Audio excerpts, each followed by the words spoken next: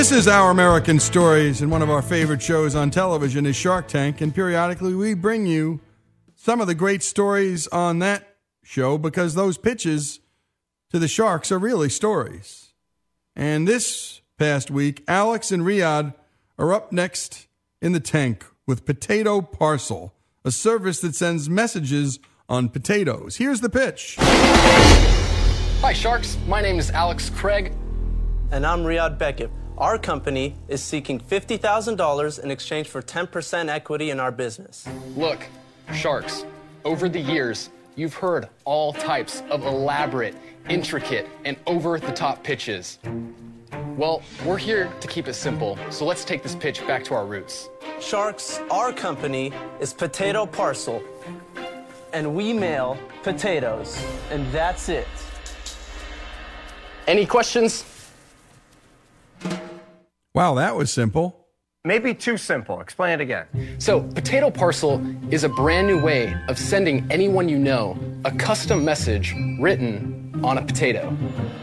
It's just stupid on a stick, right? It's actually stupid on a potato, yeah. Exactly. Yeah. This is a potato company? Yes. It's a potato. Oh, I thought the outfit was a pair of testicles. Oh, my. Get close together for 1 second. You're right. As soon as I every morning. They were each dressed like a potato. Yeah. we got the picture. Oh, get that image out of our heads. Mr. Wonderful is a little concerned. So, gentlemen, what happened to your careers? What went wrong? How, Alex? How did you come up with this? Yeah, I was on Reddit, and the top post of the day was a potato with stamps on it. And I thought that was a really funny idea, that you could mail someone a potato. 1.5 million people saw a potato with stamps on it, and I just saw an opportunity. Did anybody buy the potato message? What are their sales? So in 13 months, we've done $215,000 in sales. Wow. And how much have you put in your pocket? Well, I typically don't like to pay myself much to keep more cash flow in the business since we're still young. So you're reinvesting your profits Yes. into what, inventory? Inventory, hiring to help with order fulfillment. So seriously, though, you do $215,000 real dollars, and rather than just thinking we just made out like bandits, let's put the money in our pocket. You keep going at it. You keep on thinking you're going to keep the business growing. Is Damon in or out? I'll be very honest, I just can't even believe that they're entertaining this offer. I'm going to sit back and relax and watch it, okay? So, I'm out. Now Lori is out, and Damon can't stop laughing. Taking this seriously as far as a shark investing is crazy. I'm out. Can you guys stop standing together? Just separate a little bit. Mark, what are you doing? Mark Cuban, is this idea crazy or what? It's not completely crazy. Look, if you believe the potato business is a growth industry, it's fair. In order to make this work, I need to see a path to $100 million in sales. But We're so full of... I need more substance. And these are just empty calories, so for those reasons, I'm out. What about Mr. Wonderful? Does he have an offer? I'm struggling with the valuation. However, because I'm creative, I'm going to make you an offer. Oh, Let the sharks God. learn from Mr. Wonderful. I'm going to give you the $50,000, and I'm going to take the 10%. I continue to get $1 until I've got back $150,000. Then I'm going to hire you to go work in one of my real companies, because this thing's going to go to zero at some point.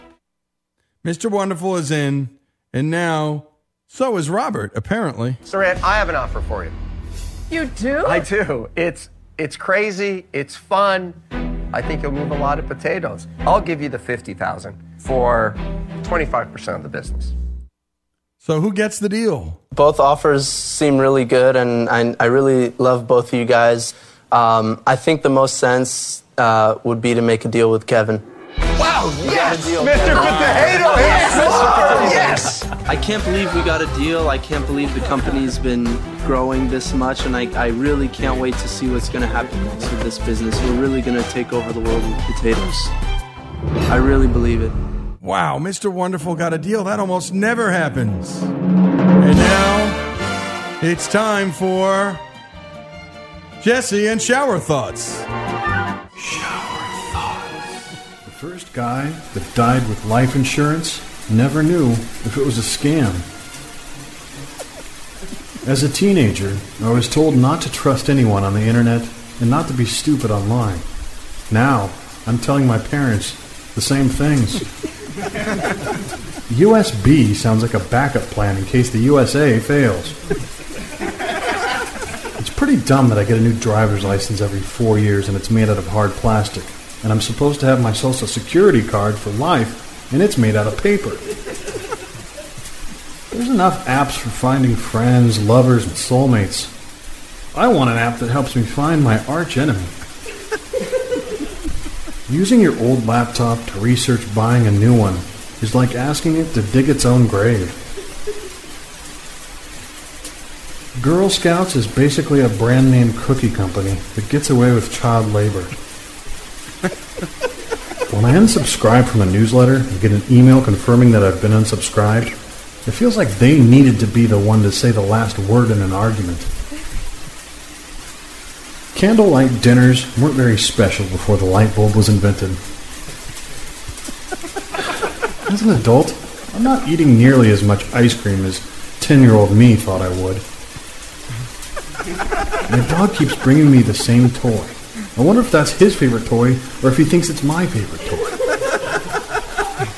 Great minds discuss ideas, average minds discuss events, small minds discuss people is a quote that discusses people. In FBI shows, cops are incompetent, unskilled simpletons who just get in the way. In cop shows, the FBI are bureaucratic, incompetent simpletons who just get in the way. The person who would proofread Hitler's speeches was a real-life grammar Nazi. Casinos should let people play Monopoly with real money. Nothing says top of the food chain like squid ink calamari pasta. You're eating another animal and seasoning it with its own defense mechanism. At age 30, you've spent an entire month having birthdays over your lifetime. In a 500-day period, I could theoretically meet someone, get married, have a baby, and get divorced, and yet I'd still be using the same box of Q-tips. Shower thoughts. And this is Our American Story, Shark Tank, Shower Thoughts. More after these messages.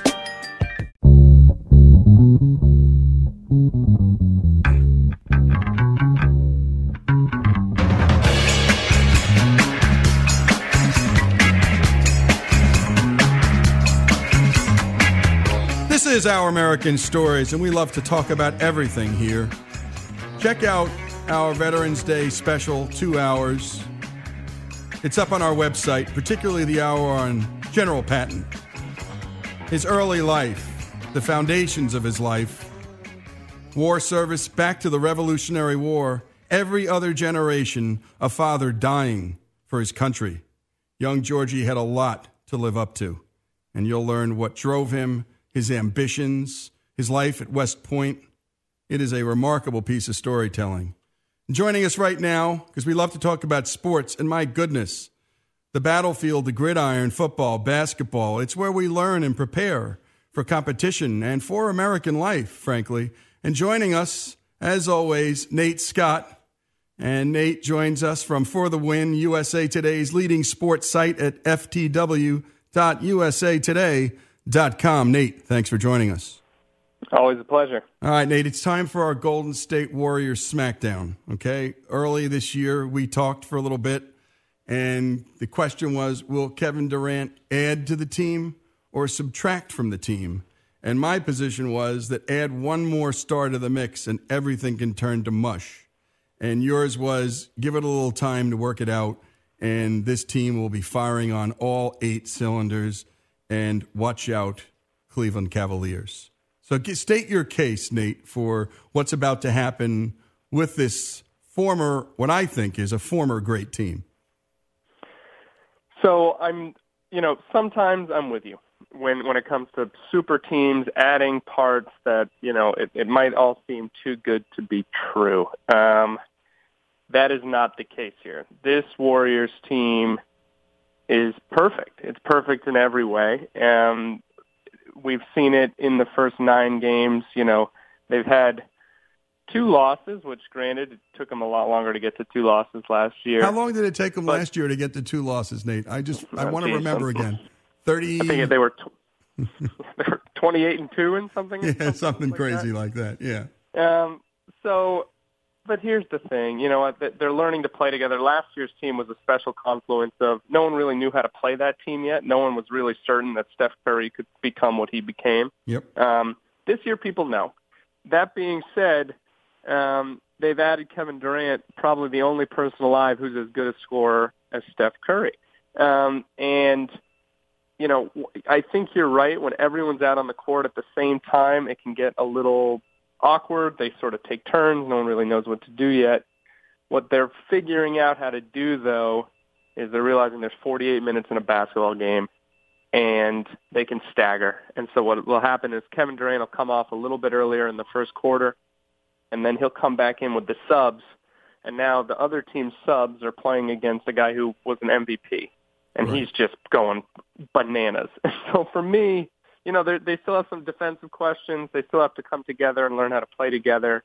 But when all's said and done, the ceiling on this team is so high. I'm curious why you think this can't work. Well, because I love Westbrook. I think he was the underrated player on the Thunder. And Westbrook, if you notice, had a nickname for Durant. Do you know what it is? I don't. It's Cupcake. It's Cupcake. And every time he wanted to insult him, he called him Cupcake because he didn't really like to move that much. He didn't really like to, bang. He didn't like to set a hard pick. He liked to sort of shoot the long ball and then take a nap. And Westbrook was doing all the heavy lifting. Look, I was an all-state point guard in high school, and I never got to D1, but I know basketball. And I watched Durant benefit from this monstrous point guard named Westbrook. And I think he stands around too much. Watch the next game and watch Durant. He stands and he watches. In basketball, when even one player starts to stand around, the chemistry gets destroyed. And what was beautiful about watching Golden State last year, the year before, is that was like watching the 71 Knicks or Princeton's offense. It never stops moving. People are hitting you with back doors. They're picking, they're crossing, they're cutting, they're moving the ball. There's not a cupcake on the team. They're killers, and they move, and they have speed. And I know Durant's a killer shooter, but he's not that fast. He has no endurance. I submit he can't run the court all day long the way the Warriors did. And he doesn't like playing defense, and the Warriors are killer defenders. That notwithstanding, I think he's terrific and a terrific addition, Nate. Well, all right, here's how I'll answer that. What I believe is that when it came to Russell Westbrook and Kevin Durant in Oklahoma City, they had a coach in Scott Brooks who really didn't know what to do with him. I like Scott Brooks as a coach all right. I think he was underrated building some defenses in Oklahoma City. Their offense, Russell and Kevin took turns. It would be Westbrook's turn. He'd run up the field, run up the court, and he'd score. Then it'd be Durant's turn. Steve Kerr is light years ahead of where Scott Brooks was, and even where Billy Donovan, who's now in Oklahoma City, is. He's a much better coach. Yep. They're already working. Kevin Durant's already talking and saying, you know, they've got me doing these backdoor screens and these off-ball cuts. I wasn't used to doing them, which is, you know, kind of surprising that he won an MVP award without ever learning how to without knowing a backdoor play, Nate. I mean, come on. Yeah. I mean, that's sad. My hope is with Kerr, with a great coaching staff in Golden State, that Steve Kerr is finally going to teach him, you know, if you want to fit in here and you want to be the star, we're gonna, you know, you've got to learn how to do this. And once he learns how to do that, he's going to fit in with the first group, and with the second group, he can do what he always does. He'll go out there with the hard-working second-liners, and then he'll just score buckets.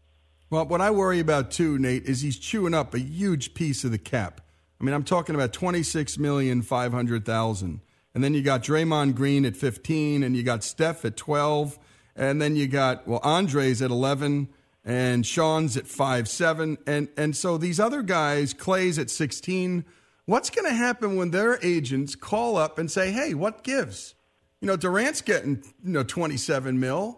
My guy's getting $27 million. I mean, I'm always thinking about the business of sports as well. And this is why Belichick's such a monster. We're doing an hour on Belichick and how he thinks about players upon renegotiation. You know what his theory is, Nate? Get rid of them. I don't want to pay. I'm on to the next chemistry experiment, the next new thing. And by the way, he's always shaking it up, so no other coach knows how to deal with the Patriots because it's always changing. And he's not paying retail, and he's not paying because he raised their stock value. And he's smart. And so I just worry for the Warriors that they got this other problem, this business problem. This guy comes in from nowhere. Suddenly he's making more money than everyone else. And this is a team that already has a couple of stars.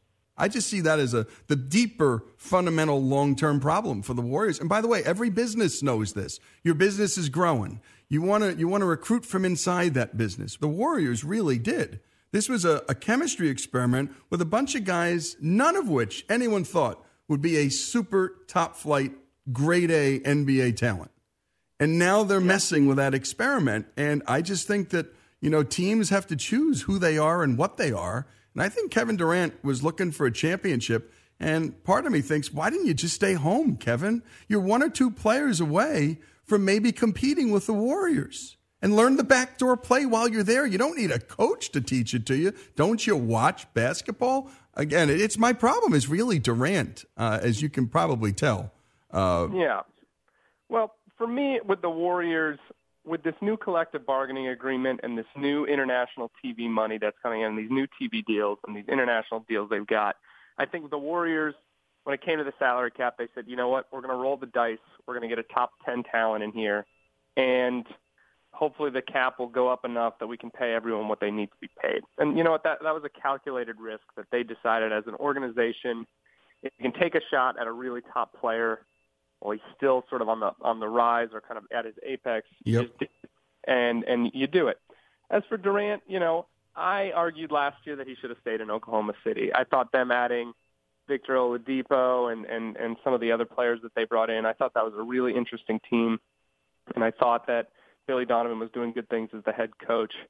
So I won't fault you there, but I still believe, who knows? In a year or two, they say there's the disease of more as people get bigger and egos get bigger. And, does Klay Thompson want to go be the star on his own, or does Draymond want to be a star? That thing can always happen. But I think for this year, I'm still buying in. I don't think anyone can stop them. The Spurs are fantastic. Cavaliers will be there at the end of the year, but I still think it's the Warriors. All right, well, we'll have a bet here. It's barbecue from Oxford, Mississippi, Memphis barbecue, and let's just call it Ben's Chili from up there in Washington, D.C. You think that's a fair one? Done. Love it. Done. Nate, thanks for joining us as always. We're talking to Nate Scott from For the Win, USA Today's leading sports site at ftw.usatoday.com. This is Our American Stories. We talk hoops, we talk war, we talk love and adoption. We talk about everything here on Our American Stories.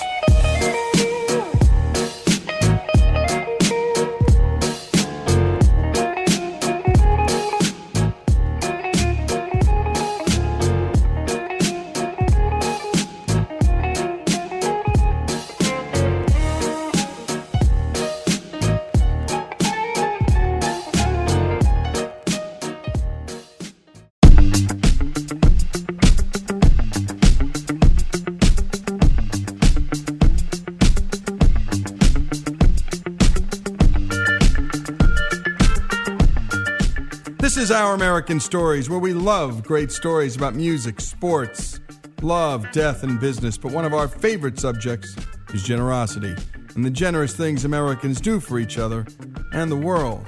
Which brings us to our sweet charity series with our partners, the Philanthropy Roundtable, the nation's leader in fostering excellence and generosity, protecting philanthropic freedom, and assisting givers in achieving their goals. And the host of the series is none other than Carl Zinsmeister, their head of publications and a modern Renaissance man. Carl has authored 11 books, including 2 based on his time in Iraq, a storytelling cookbook, and even a graphic novel published by Marvel Comics. But of course, we know him best by his book, The Almanac of American Philanthropy. And here's a story from that great collection. Guess where the grandest collection of works by the great American craftsman Louis Comfort Tiffany is located? I'm talking about shimmering leaded windows, rainbow-colored lamps, sparkling jewelry, sinuous curves of blown glass, even an entire prayer chapel from floor to vaulted ceiling. Nope, the great trove of Tiffany art is not in New York City, where he lived and worked. Would you believe it's actually located in Winter Park, Florida? So how did a small community near Orlando become the treasure chest for this iconic American art? The short answer is philanthropy. Let me untangle the story for you. Perhaps the very greatest creation of Louis Tiffany was his home in suburban Long Island, known as Laurelton Hall. Over a period of years, the artist, who was also a very successful businessman, built there not only a grand house where he kept some of his greatest masterpieces, but also a freestanding art museum, an art school, a building where he installed the stunning Tiffany Chapel that he designed for the 1893 World's Fair, an incredible set of gardens, and more. This home was Tiffany's pride and joy, and many of his most interesting stained glass windows, other art glass, lamps, ceramics, paintings, furniture, and room designs ended up there. Here's Hugh McKean, one of the heroes of this story, whom I'll introduce you to in just a minute, describing one corner of Tiffany's remarkable house. And it was like nothing I'd ever seen before. For example, some of the light came from a vase in the center of the court. And the vase had water running out of the top of it. And Mr. Tiffany had worked it out so that water came in the bottom and flowed very quietly out of the top. The vase changed colors. The fountain was lighted by a series of color wheels that turned. But Mr. Tiffany had it worked out so that different combinations, almost an infinite number of color combinations, would fall on that vase so that you couldn't really predict what color it would be next. Then to make it all the more wonderful, it was a pipe organ. Organ music rolling down from the top of that court. Then over those floors, he had polar bear rugs, and they were mounted so that it looked like the head was going to bite you. He thought of beauty, obviously, as a way of life. When Tiffany died, he left an endowment so the property could keep operating as a public gallery for his life's work and a school for instructing a new generation of artists. But fate intervened, the money ran out, and eventually much of his estate was abandoned. Then a disastrous fire swept the premises. This was a really calamitous end to the career of one of America's greatest designers and visual artists. Preparations were actually being made to bulldoze the rubble. That would have also buried much of Tiffany's reputation. You know, tastes in art can be extremely fickle and trendy. Though it seems hard to believe now, there have been periods in history when Bach, for instance, was discounted and almost forgotten. Vincent van Gogh, Herman Melville, Louis Sullivan, and lots of other great artists nearly disappeared from sight during certain eras, their work brushed aside by newer fashions. And Tiffany, too, fell out of favor in exactly this way. So when his home went up in smoke in 1957 and his masterpieces were buried in ash, many modern arbiters of culture just yawned. But Jeanette and Hugh McKean did not yawn. They thought it would be a tragedy to let Tiffany's work be bulldozed aside for something more modern. So they leapt into action and literally plucked hundreds of gems and nuggets out of the ashes, saving them for future generations of more appreciative Americans. This was classic philanthropic daring-do and swimming against the stream. Jeanette was the granddaughter of the great American industrialist and donor Charles Hosmer Morse, and she was continuing her grandpa's tradition of vigorous philanthropy. She loved Tiffany's revolutionary glass and his gorgeous decorative work, and really didn't care a hoot that art elites had turned their backs on the man after his death. Her husband Hugh, who you heard from just a couple minutes ago, shared that same admiration, having studied art himself at the Tiffany estate during the 1930s. This couple had private resources, a generous spirit, and a willingness to act. The philanthropists offered the Tiffany family a payment for the right to salvage whatever they could from the Laurelton Hall burn. Then they picked through the wreckage, retrieved objects, and transported them to their home region in Florida for conservation and reconstruction. Today, some of Tiffany's greatest creations can be seen in the museum that the McKeans created, and named in honor of Jeanette's grandfather. I visited the Charles Hosmer Morse Museum recently and found it a stunning revelation, a real gem, and all the more delightful because it pops up in an unexpected corner of America. There are stunning examples of Tiffany's lush windows of stained glass, beautifully restored. There are mosaics and many rich ceramics, which gave me a new appreciation for that part of Tiffany's work. There are wondrous lamps and blown glass, some of Tiffany's ambitious landscape structures, which were influenced by Islamic and Asian motifs, have been rebuilt exactly as they existed on the Laurelton Hall grounds. And there is a full Tiffany chapel, the one he created for the World's Fair, now intact in its own section of the museum. There's also some interesting work from Tiffany's contemporaries and other artists. These include paintings by John Singer Sargent, Maxfield Parrish, Thomas Hart Benton, Samuel Morse, and others. Competing stained glass from makers like John Lafarge and William Morris is on display. You'll find jewelry by Lalique and Fabergé, and furniture created by Gustav Stickley, Frank Lloyd Wright, and other designers. All of these are matched with Tiffany's own designs in each of the categories, and it's a really bracing, stimulating mix of distinctive art and artistry. These Tiffany-related treasures are concentrated and shown to particular advantage today thanks to an impressive $5 million addition built onto the museum a few years ago by the foundation that the Hosmer family established. The Charles Hosmer Morse Foundation still owns all of these works that it rescued from destruction, and the foundation operates the magnificent museum that makes this art available to the American public without a penny of government support. If you're a fan of Americana and great art, you really should swing by the Morse Museum the next time you're in the Orlando area. And as you view the delicate pieces, try to envision many of them encased in black soot and gray ashes, and then say a quiet thank you to the stubborn philanthropists who refuse to let these sparkling bits of American creativity be tossed aside. Jeanette and Hugh McKean did us all a public service with private energy and money. And great storytelling, as always, by Carl. And again, the Almanac of American Philanthropy. Pick it up, and there are stories that abound. Really rich people doing remarkable people with their money, and people who never did much more else than clean other people's homes. Ordinary Americans saving and saving some more because they had a deep need, a calling, I would say, to help others and serve others with their money. Sweet charity from Carl Zinsmeister and the great folks at the Philanthropy Roundtable. This is Our American Stories. Go to OurAmericanNetwork.org to listen to all that we do. That's OurAmericanNetwork.org.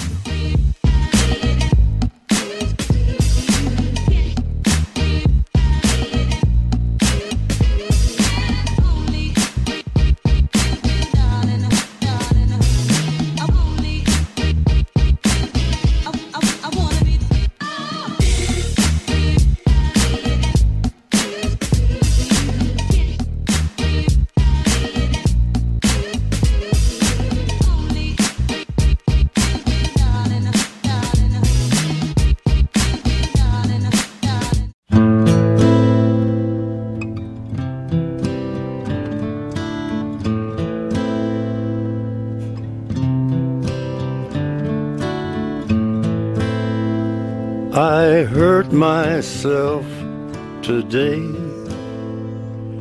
to see if I still feel. I focus on the pain, the only thing that's real. The needle tears a hole, the old familiar sting. Try to kill it all away, but I remember everything. This is Our American Stories, and we're playing Johnny Cash's Hurt, the cover of Trent Reznor's great song, because we're doing a segment about recovering from addiction, which we do from time to time because it's a problem that hits almost every American family in some form or another. Here in Oxford, Mississippi, where we broadcast from, a beautiful town not far south from Memphis, they had an event titled Telling Oxford.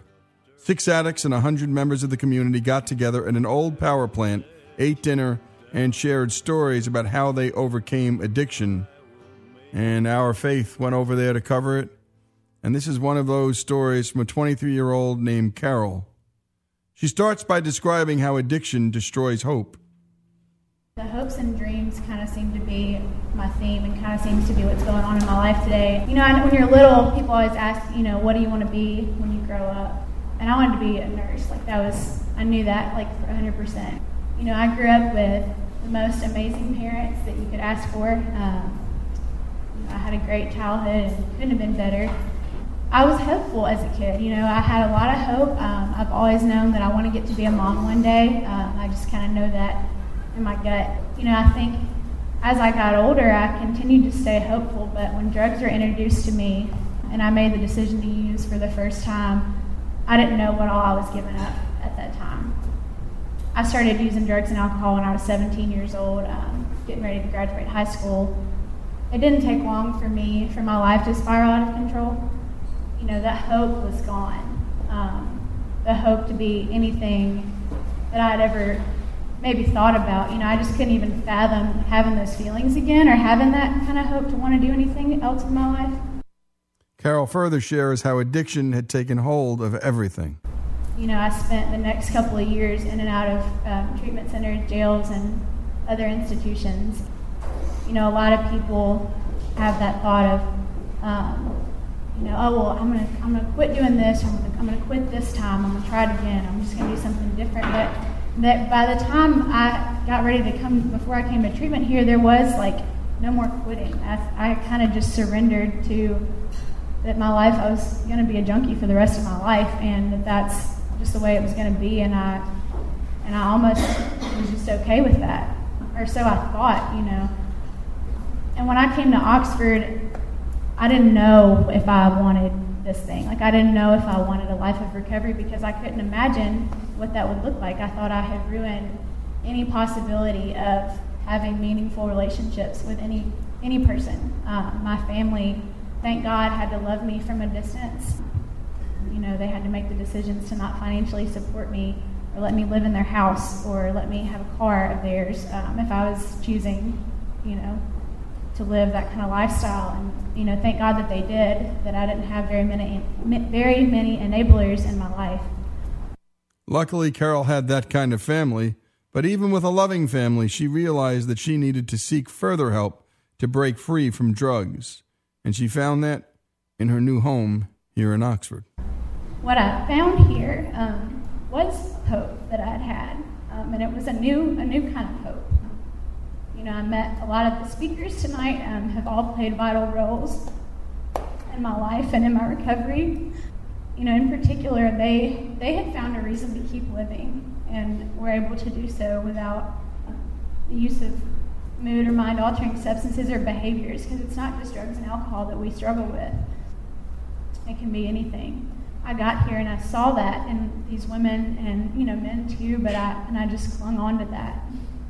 You know, a few of y'all that are here tonight and getting to do that showed me and introduced me to more people that were like, hey, we're not alone. There's more of us that know how to live a life. There's more of us that have felt hopeless too. And that showed me that how to do that, you know, introduced me to hundreds of people my age. I was 20 years old when I got here, and if I make it, my birthday is Monday, and that'll be my 3rd birthday in a row I celebrate clean and sober.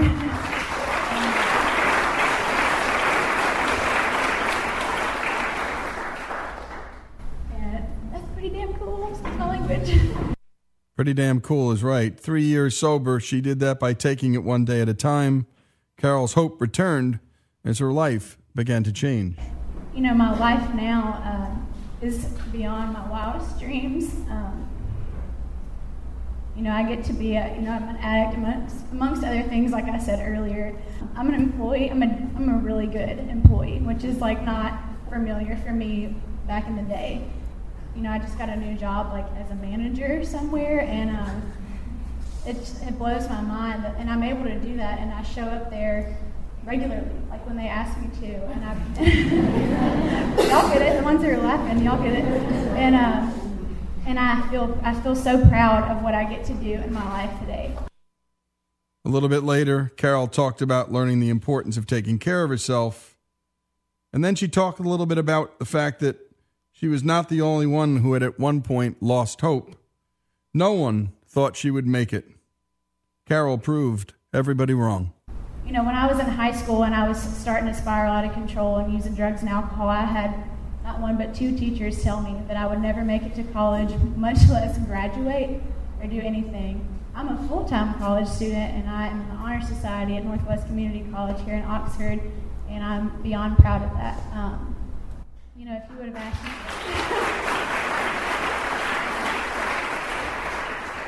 and people say, well, someone asked me today, just a few minutes ago, Angie was, what are you going for your degree in? And I've changed my mind so many times because, and I know this sounds harsh, but I really just didn't expect to live this long. When I lost that hope, I just didn't know. 23, I'm kind of winging it right now and just figuring it out as I go. God, there's so much hope in recovery, and to say that, there have still been times that I have been in this program for a little over 2 years now that I've struggled, that I've wanted to give up several times.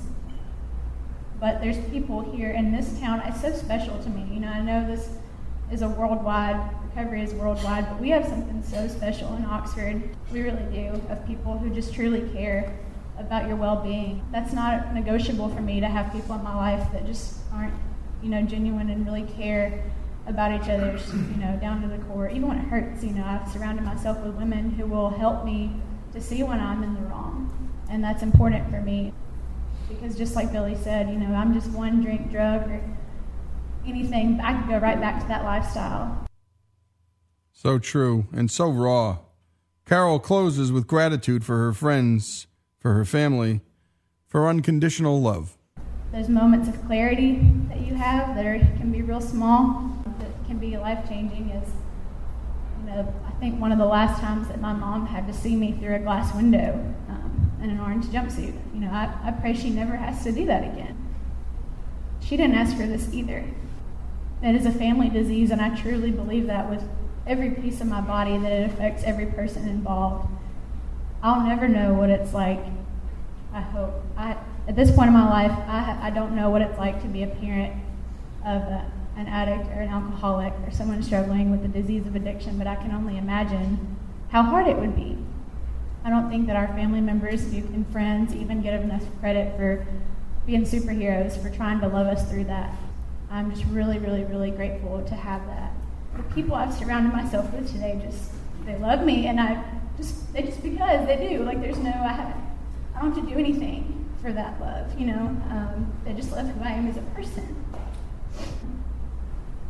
If you've ever kind of been in that realm in the world of addiction, that's not so much the case. We're not, and I'm not able to do that either. I'm not able to truly love people at the core of my being if I'm using drugs and alcohol. And thanks for sharing, Carol. And by the way, we did a piece on a mom who wrote a letter to her heroin-addicted daughter. And so, if you want to know what it's like, you can catch that, Carol. We could share it with you. And Faith, what brought you to this story? The goal of this event, Lee, was to just help remove the stigma that surrounds addiction. These are our friends, our family, our brothers, our sisters, our cousins, and they were so brave to share their stories in this way. I just think that another goal of the event was to emphasize just how addiction is a disease, and that what do you do with people with diseases? You treat them, you get them support and help, and you can't do that when it's not out in the open. And that's how they're going to get the support and help, when they're able to share without fear of judgment. Well, I think that's what we heard. And thanks to the Oxford Treatment Center for doing this. And thanks, Carol, for your courage. And it sounded like a whole bunch of people there supporting her. And it is one day at a time, and it is forever. Anybody who's been around an addict knows this and knows it deeply. So always be praying for them. If you're the praying type, and many of us are here in Our American Stories. Say a prayer for anybody you know. Root for them. They need your love, and they need, particularly, as you heard it, unconditional love. They got to get away from that shame. They've got to break that shame, and as Faith said, that stigma. This is Our American Stories. We tell you every kind of story here. Recovering from addiction is one of the regular segments on our show. Go to ouramericannetwork.org to listen to all that we do.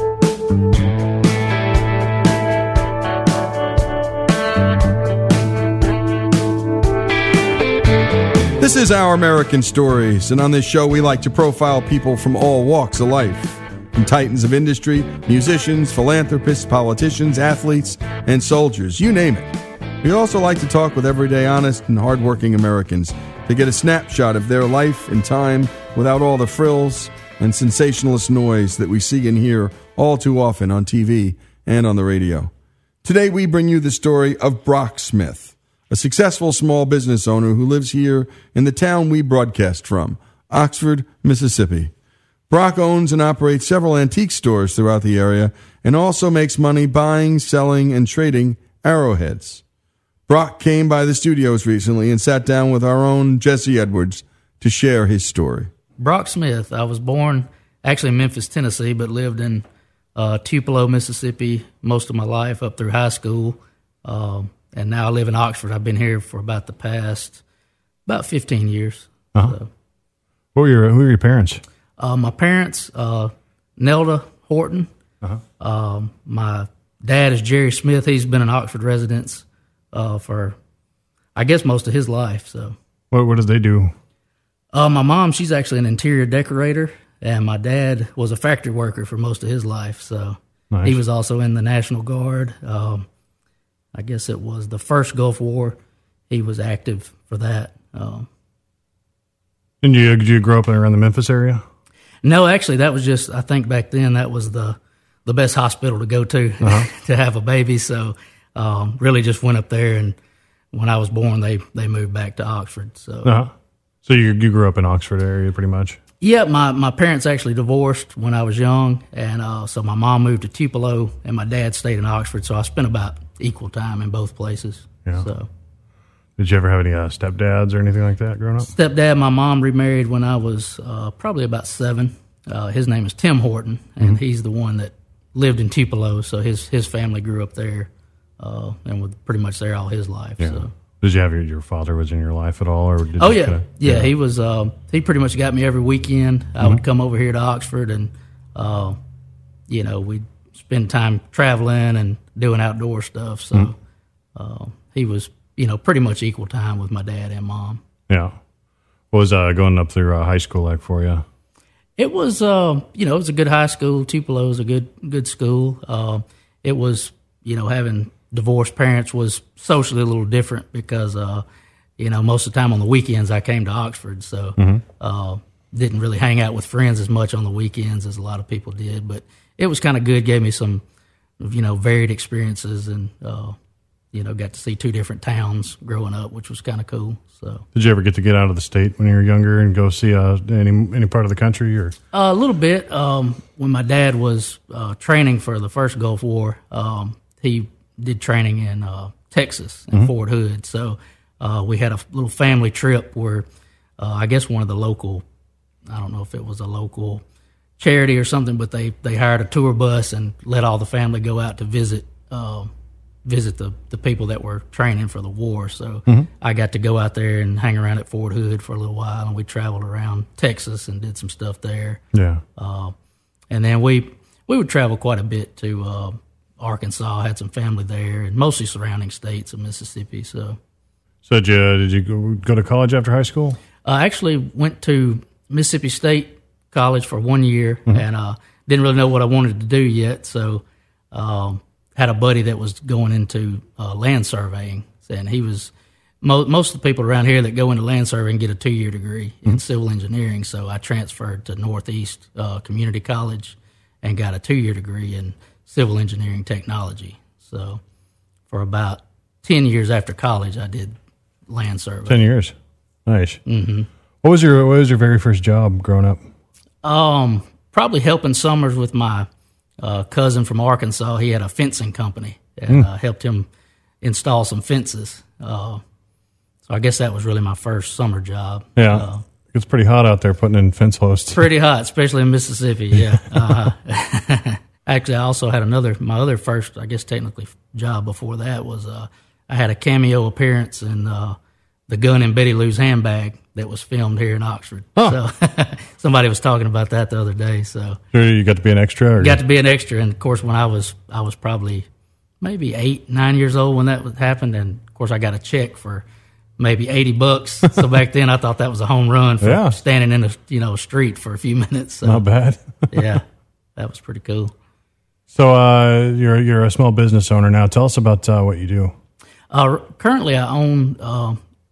I actually have a business partner, but we own 3 antique stores here in Oxford. We have the Depot Antique Mall, Tommy's Antiques, and the Depot Flea Market. Mm-hmm. We sell all kinds of antiques, furniture, collectibles, that kind of thing. Mm-hmm. So, how did you get into that from going into from being a surveyor to get into antiques and stuff like that? I guess it probably was, just growing up, I was always interested in history. A lot of the little weekend trips me and my dad would go on would be to, Civil War battlefields and museums and that kind of thing. So I always had an interest in old stuff. And then, of course, getting into collecting Indian artifacts, just anything old and historical was always interesting. So just kind of got a knack of being good at trading in it and, being able to know what stuff like that's worth and, that kind of thing. I also enjoy retail because you get to meet different people and, help customers, and that's enjoyable. Arrowheads.com, is that your outfit, or is that your partners? Or yes, my partner owns that. I pretty much help him with it and handle anybody that has questions about artifacts or looking to sell artifact collections. I handle all the emails, appraisals, that kind of stuff with it. This is Our American Stories, and you're listening to the story of Brock Smith, a local business owner from Oxford, Mississippi. When we come back, we'll hear more from Brock about his life as we profile the stories of everyday, hardworking Americans right here on Our American Stories.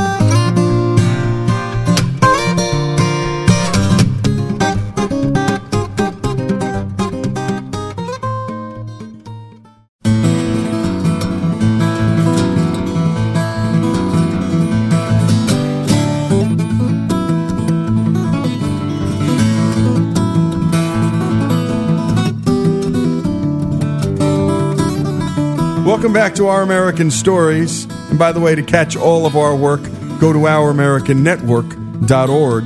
That's ouramericannetwork.org. Now we continue our interview with Brock Smith, a local business owner here in Oxford, Mississippi, as we continue our series on everyday Americans, where we cover who they are, where they come from, and what makes them tick. Here's Jesse Edwards. So yeah, we say artifacts. We're mostly talking about what most people would call arrowhead collecting. Yeah, kind of it's a part of an American pastime that a lot of people might not know about. But you kind of got in a bit of a scuffle with one of the university professors here not too long ago who was saying that basically you shouldn't be allowed to hunt for arrowheads and that they should be preserved or kept, in a locker somewhere in the college, away from people to see, so they could be saved or something like that. So, well, what's your take on all that? Yeah, that was kind of interesting. It all started just from a local reporter that just happened to shop in one of our stores and saw my display of Indian arrowheads, and she just found them interesting and asked to do an article on it for the paper. And so after she did the article, that's when the university folks read the article and sent a letter to the editor, basically saying what you just said, that people shouldn't be able to collect them, and we're kind of rude about it. Yeah. Most arrowheads that are found by people and collected by people have virtually zero archaeological value. They're found out of context. They've either eroded, through building highways or, farming practices. So it's not like they have a great amount of knowledge that could be gained from them, other than just, what they look like and the general area they were found. So myself and my kids have become interested in it, and we go out and we look for them, and we haven't had any luck, but maybe finding little pieces and bits and shards here and there. But it's kind of it's a fun family activity, and it's kind of strange that anybody would have a problem with it. What are some of the laws that are actually in place? What is the legality for going out and just looking for some arrowheads and taking them home if you do find them? Yeah, most states, as long as you're finding it on private property, you're allowed to hunt. And as long as you're not finding items that are associated with burials. So, I mean, if you start finding human remains, obviously you should call an archaeologist. But most artifacts you find are just surface finds, and it's as long as you're doing it on private property with permission, there's no problem at all with finding them, trading them if you choose to do so. There was a big deal with the Florida collectors, and they actually had a undercover sting that they did, had game wardens kind of infiltrate the collectors and trick them into, saying, because in Florida for years it was legal to find artifacts in navigable rivers and collect them. Mm-hmm. But they changed their laws saying that if you find an item in a navigable waterway, it's considered state property. Right. So if you pick that item up and then sell it, you're selling stolen property. And they use that to get a lot of guys in trouble over it. So there are people in jail right now for finding arrowheads, taking them home, and luckily, in some states. Luckily, most of the guys, I believe, got off with, pretty hefty fines and probations, but one person actually committed suicide over the deal that was afraid of the looming federal charges, and so it really caused a lot of problems that was really unnecessary. It's all over items that had zero archaeological value other than just what they look like. It's a great way to learn about history. It's a great physical outdoor pastime that people should encourage young folks to do. And we kind of, when we had the round with the university folks, they proclaim that they have a huge collection of arrowheads, but they're not on display. Nobody's ever seen them. Right. I would much rather have a kid with a little frame of arrowheads like I was growing up that jumped at any chance to show them to their friends and study about them and learn more about the ancient cultures that were here before we arrived. Yeah. So, the way I personally see it, and a lot of people agree with me, that collect artifacts, they don't see it as they're hoarding or looking for them just to for the monetary gain. That they almost see it as they're rescuing the arrowhead. If you leave it laying there long enough in a field or along a roadway that's been cleared, it's going to eventually get destroyed or possibly just lost forever due to silt or erosion. So it's not like you're taking it as a way to destroy it. You're preserving it and sharing it with other people. And again, most arrowheads are extremely common. It would be like Civil War bullets at Gettysburg. Mm. Each bullet, it's an artifact, it's a piece of history, but it's you won't see a museum trying to display every mini ball that was fired in the Civil War. So right. It's an interesting item, but also a very common one. There's a Native American musician. He had that, said they were kind of like a spent shotgun shell. He said, an Indian wouldn't have put a whole lot of worth into in an arrowhead and made as big a deal about it as modern people sometimes do. Same way in Vietnam, there are probably a few billion M16 empty shells laying there that technically are an artifact, but nobody's going to try to hoard every single one of them. Tell us about your hunting. Have you ever had any luck going out and finding some pieces on your own? Yeah, that's kind of what got me interested in. Actually, the first arrowhead I had, my dad gave it to me, and he had found it when he was a kid, and that thing just fascinated me so much that I wanted to find some more of them, and used to go and look around at flea markets and yard sales, and you'd find one occasionally, but eventually I decided I wanted to get into looking for them, and we used to hunt mainly in Lafayette County, and it took me about a year of hunting to find my first perfect whole arrowhead, and that was a heck of a find for me, and it wasn't anything just spectacular, but as a first find for me, it was really neat to find it, and of course that led to the obsession of many hours of hunting, and I've probably found several hundred pieces like that over the years since. Mm-hmm. What's been your best piece you found? Probably my best piece was a large type of point called a Stillwell point, and it was about a 4-inch spear point, and it would be in the archaic period, which would be 6,000 to 8,000 years old. So pretty nice piece, and it was perfect and a good size one, so that was a nice find. And then found a couple of banner stones, which were pretty neat find, and that's kind of an interesting item because nobody knows really what the purpose was for that item. And just what do they look like? Just so the listeners that might not know. Usually they're a piece of stone, and they range from as small as a couple inches and to as large as 7 or 8 inches for a big one. But they're usually made out of either quartz or sometimes slate. It can also be made of a red clay stone here in Mississippi is what you usually find. But they'll have a hole drilled completely through them. And just from the diameter of the hole and from the wear patterns, that you can tell the hole was formed by cane drilling, which they would take a piece of river cane and use some type of abrasive like flint chips or sand to get the hole in it. But nobody really knows for sure the purpose of putting that hole in there. Archaeologists, a lot of them think that they were weight for an atlatl, which is a spear throwing device. But there's also a lot of evidence that kind of leans away from that theory. So a lot of debate over what that item was used for, but they're pretty rare and hard to find. So.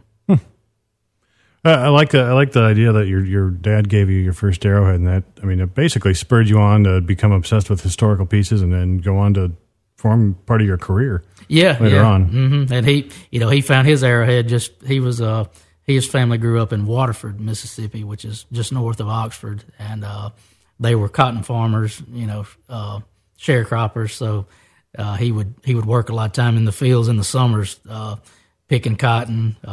Chopping cotton, so that's where he found his arrowheads. So, what are some of the challenges that you face as a small business owner in 2016?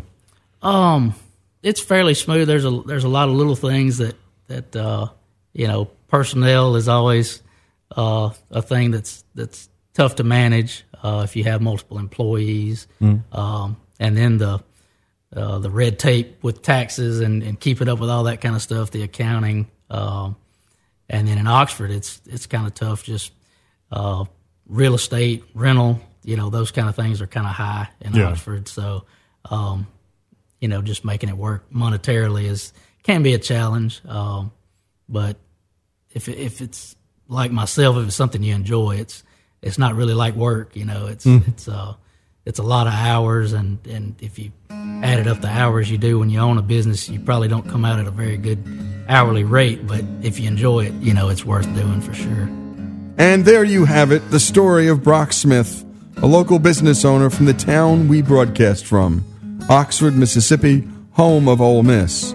We like to share stories from people from all walks of life, because here at Our American Stories, we believe that everyone has a story to tell. If you would like to share your story with us, or know someone who has a story to tell, you can always reach out to us at OurAmericanNetwork.org, or you can drop us a line and leave a message at 844-627-8255. That's 844-627-8255.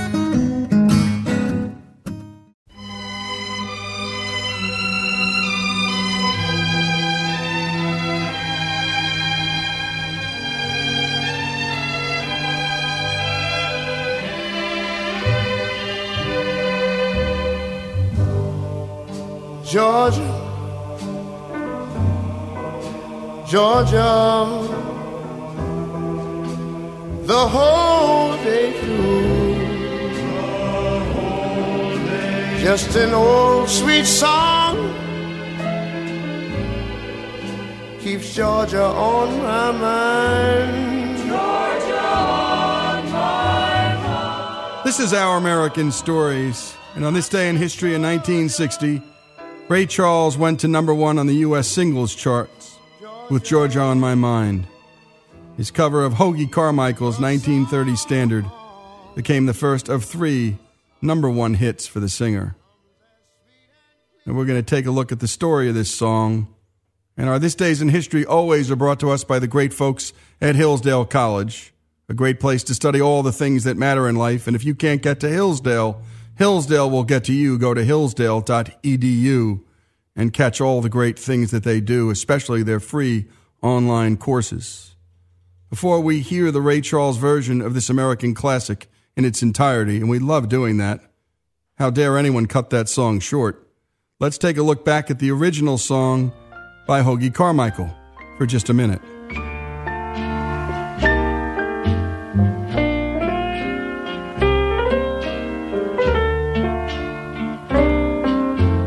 Georgia, Georgia, the whole day through, just an old sweet song keeps Georgia on my mind. Georgia. And again, that's Hoagy Carmichael, first recorded in September of 1930 with his orchestra. And this song has been recorded by so many artists. We just named a few: Billie Holiday, Louis Armstrong, Dean Martin, Jerry Reed, Glenn Miller, Michael Bublé, Ella Fitzgerald, James Brown, Etta James, Deep Purple, the Righteous Brothers, Tom Jones, Van Morrison. That's crazy. And of course, Bing Crosby. Willie Nelson won a Grammy Award for Best Male Vocal Country Performance for his version in 1979. Willie also sang it for Ray Charles at his funeral in 2004. Let's take a listen to that version.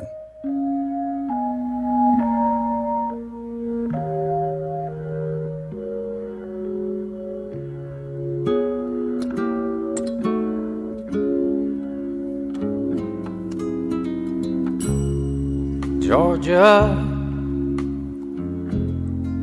Georgia, the whole day through, just an old sweet song keeps Georgia on my mind. As always, Willie singing straight as an arrow.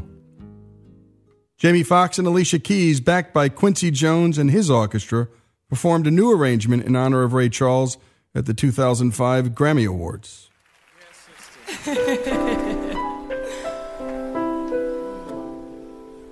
For an old friend. Yeah. Georgia,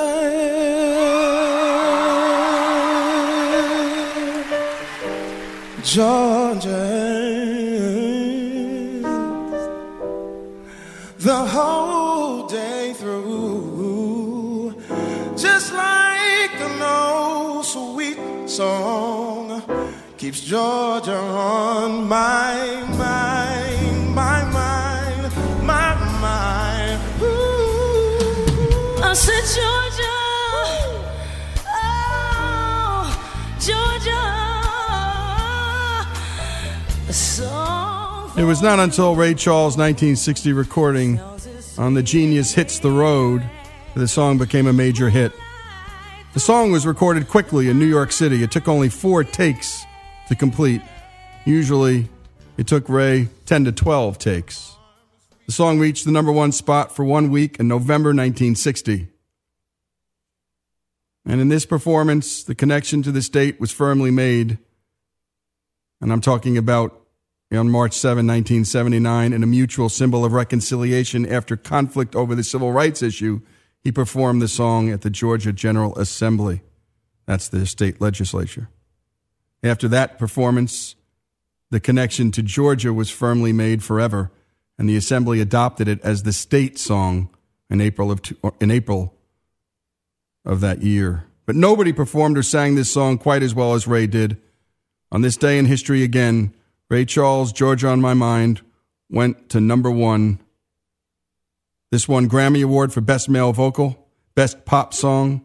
The album also won Best Male Vocal Performance Album. This is Our American Stories. Let's take a listen to Ray Charles, Georgia on My Mind.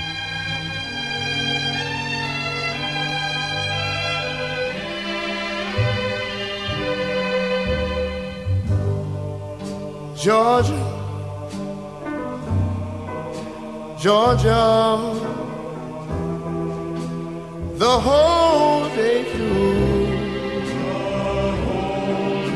just an old sweet song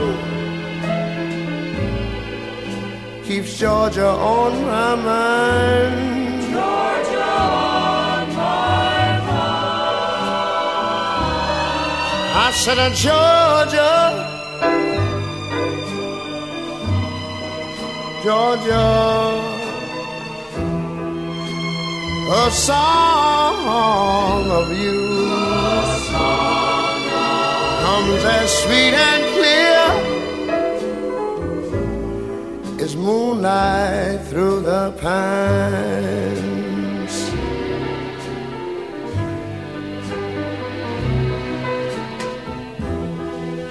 Other arms reach out to me,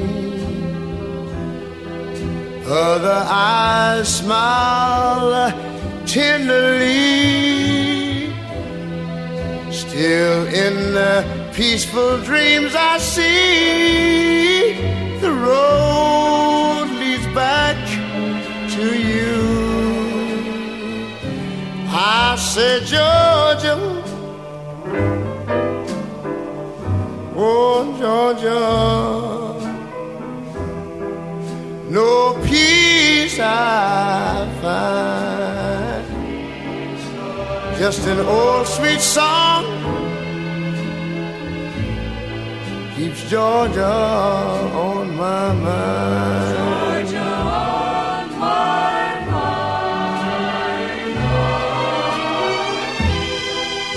Other arms reach out to me, other eyes smile tenderly. Still in peaceful dreams I see, the road leads back to you.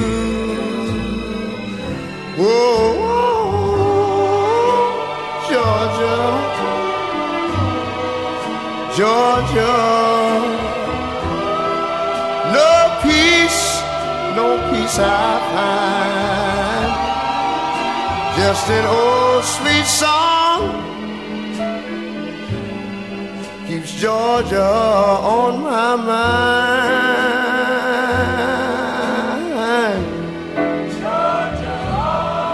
I said just an old sweet song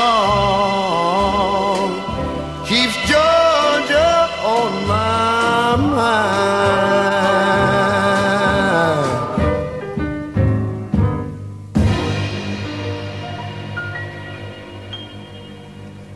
And as we said before, it's a song you've just got to play in its entirety. And by the way, if you ever get a chance, listen to our Ahmet Ertegun Hour, because there's so much of Ray in it. And Ahmet Ertegun was this Turkish guy, son of the Turkish ambassador, who discovered Ray Charles and essentially discovered American soul music and R&B. This is Our American Stories. Ray Charles, Georgia on My Mind, became a hit today on this day in history.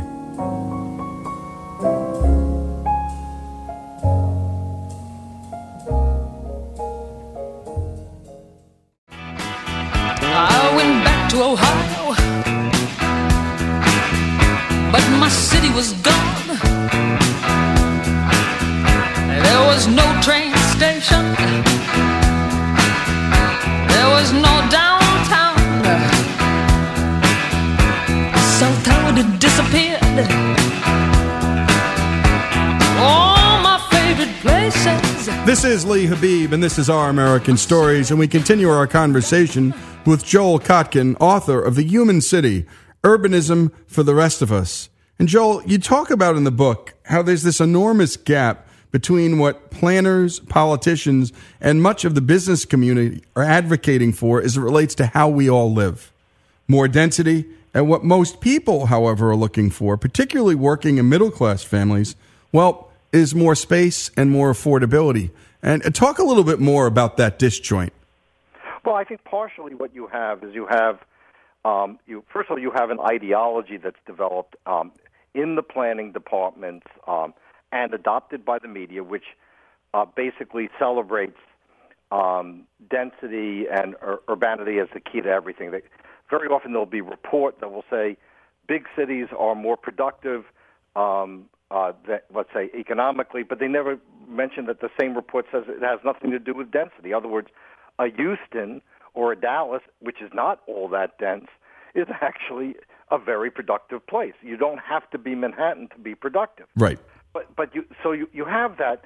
You also have, frankly, in this period that we live in today, enormous concentrations of capital in relatively small hands. The economy is driven by asset inflation, and the way that people are trying to capture that is by building density. And there's even, I think, a sort of sensibility among developers that, well, you know what, these young people, they're never going to get married, or if they're going to get married, they're not going to have kids, and they're probably not going to want to own anything, and they're going to want to be renters for the rest of their lives. Now, all the survey data tells you that that's not the case, that actually most millennials, for instance, would like eventually to own a home. Most of them would like to have children.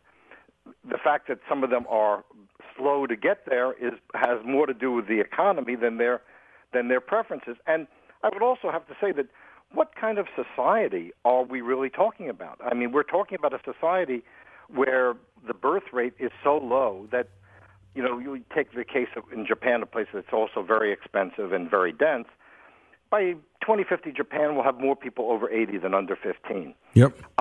I don't know if that's the kind of world I want to live in. Frankly, I don't think it's the kind of world I'd want to live in when I'm 80. Well, Joel, I mean, in the end, what a dark world that is. I mean, I was reading about the city of Venice, which had 150,000 people 20 years ago and is down to 75. And a lot of it has to do with housing costs, but a lot of it has to do with birth rates and fertility rates. And I'm thinking, my goodness, Venice is committing suicide. Well, and what you get is this is something that you're already starting to see, certainly not only in Venice, but in larger European cities. A lot of my original research in the book itself began in part in a project I was doing for the government of Singapore, which is faced with a similar problem. You're talking about a fertility rate that's almost half what you need to replace your current population. You know, I'm not out here saying everybody should go out and have 12 kids. The world isn't, even the advanced industrial world is not ready for that. But we might want to think about kind of replacing ourselves. Right. I think that, to me, would be what is sustainable.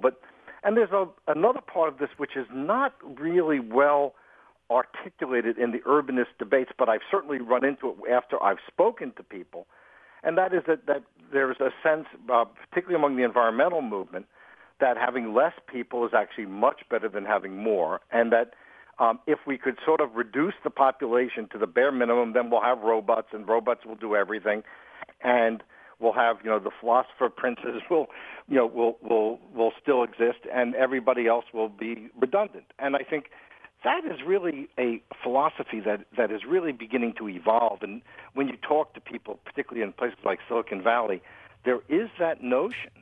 And to me, it's a very anti-human notion. It's to me the idea that you don't even want really to accommodate families, that we would be better off if we were all autonomous people who had no connection really to a family member.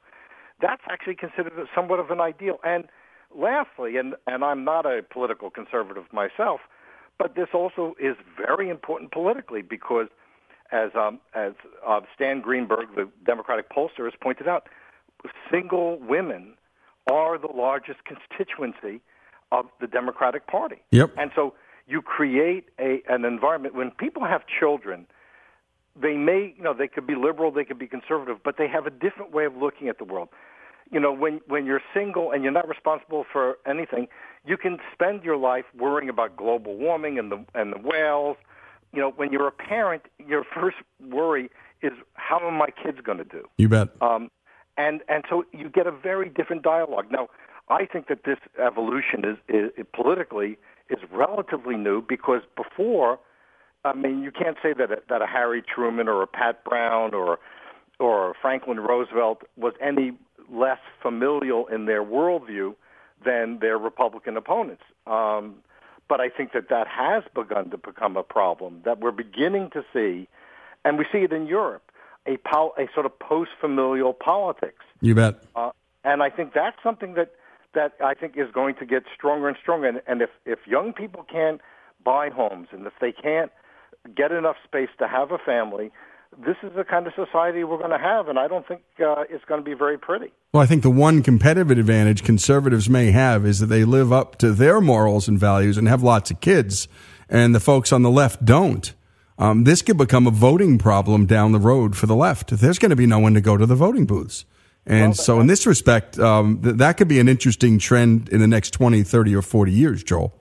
I agree, but I think the problem is that, and I speak as somebody who's a lifelong Democrat, I think the problem is that the kind of society you would develop when you have a preponderance of people, let's say in some cases 30, 40% of people not having children, you have a society whose interest is not really the future. Its interests are pensions and security for that generation, what they can get in terms of subsidies, and much less about how do we create a world where our children are going to do better. And I think it's really not a right-left issue. It's a human or anti-human issue. Yeah, I think you're right about that. You quoted Greg Easterbrook of The Atlantic and Washington Monthly asking the question, and I'm going to quote, "Sprawl is caused by affluence and population growth, and which of these exactly do we propose to inhibit?" Tell us more about that. Well, I think it's both. I mean, I live here in the state of California, where probably this ideology may be more pervasive than any place else. And what are we seeing now? In places like Orange County, in Los Angeles, the Bay Area to a large extent, you have a housing policy that essentially has driven up the price of housing to an extreme high rate. You can't build, increasingly, you can't build single-family homes. You can't build anything out on the periphery. So what you get is a bunch of older people who already have theirs living in houses that have vastly increased in value, but there's no way of younger people going in. So when we look at where are young millennials, even the college-educated, where are they going? Where are those populations growing? Austin, San Antonio, Nashville, places where young people can afford to live. I see this all the time when I talk to young people. Where are you going to go after you graduate? The only ones who are staying in Orange County, for a large extent, are the ones who are going to be living with their parents. Yep. And this trend, Joel, I think is just going to continue over the next 10 to 20 years as well, don't you?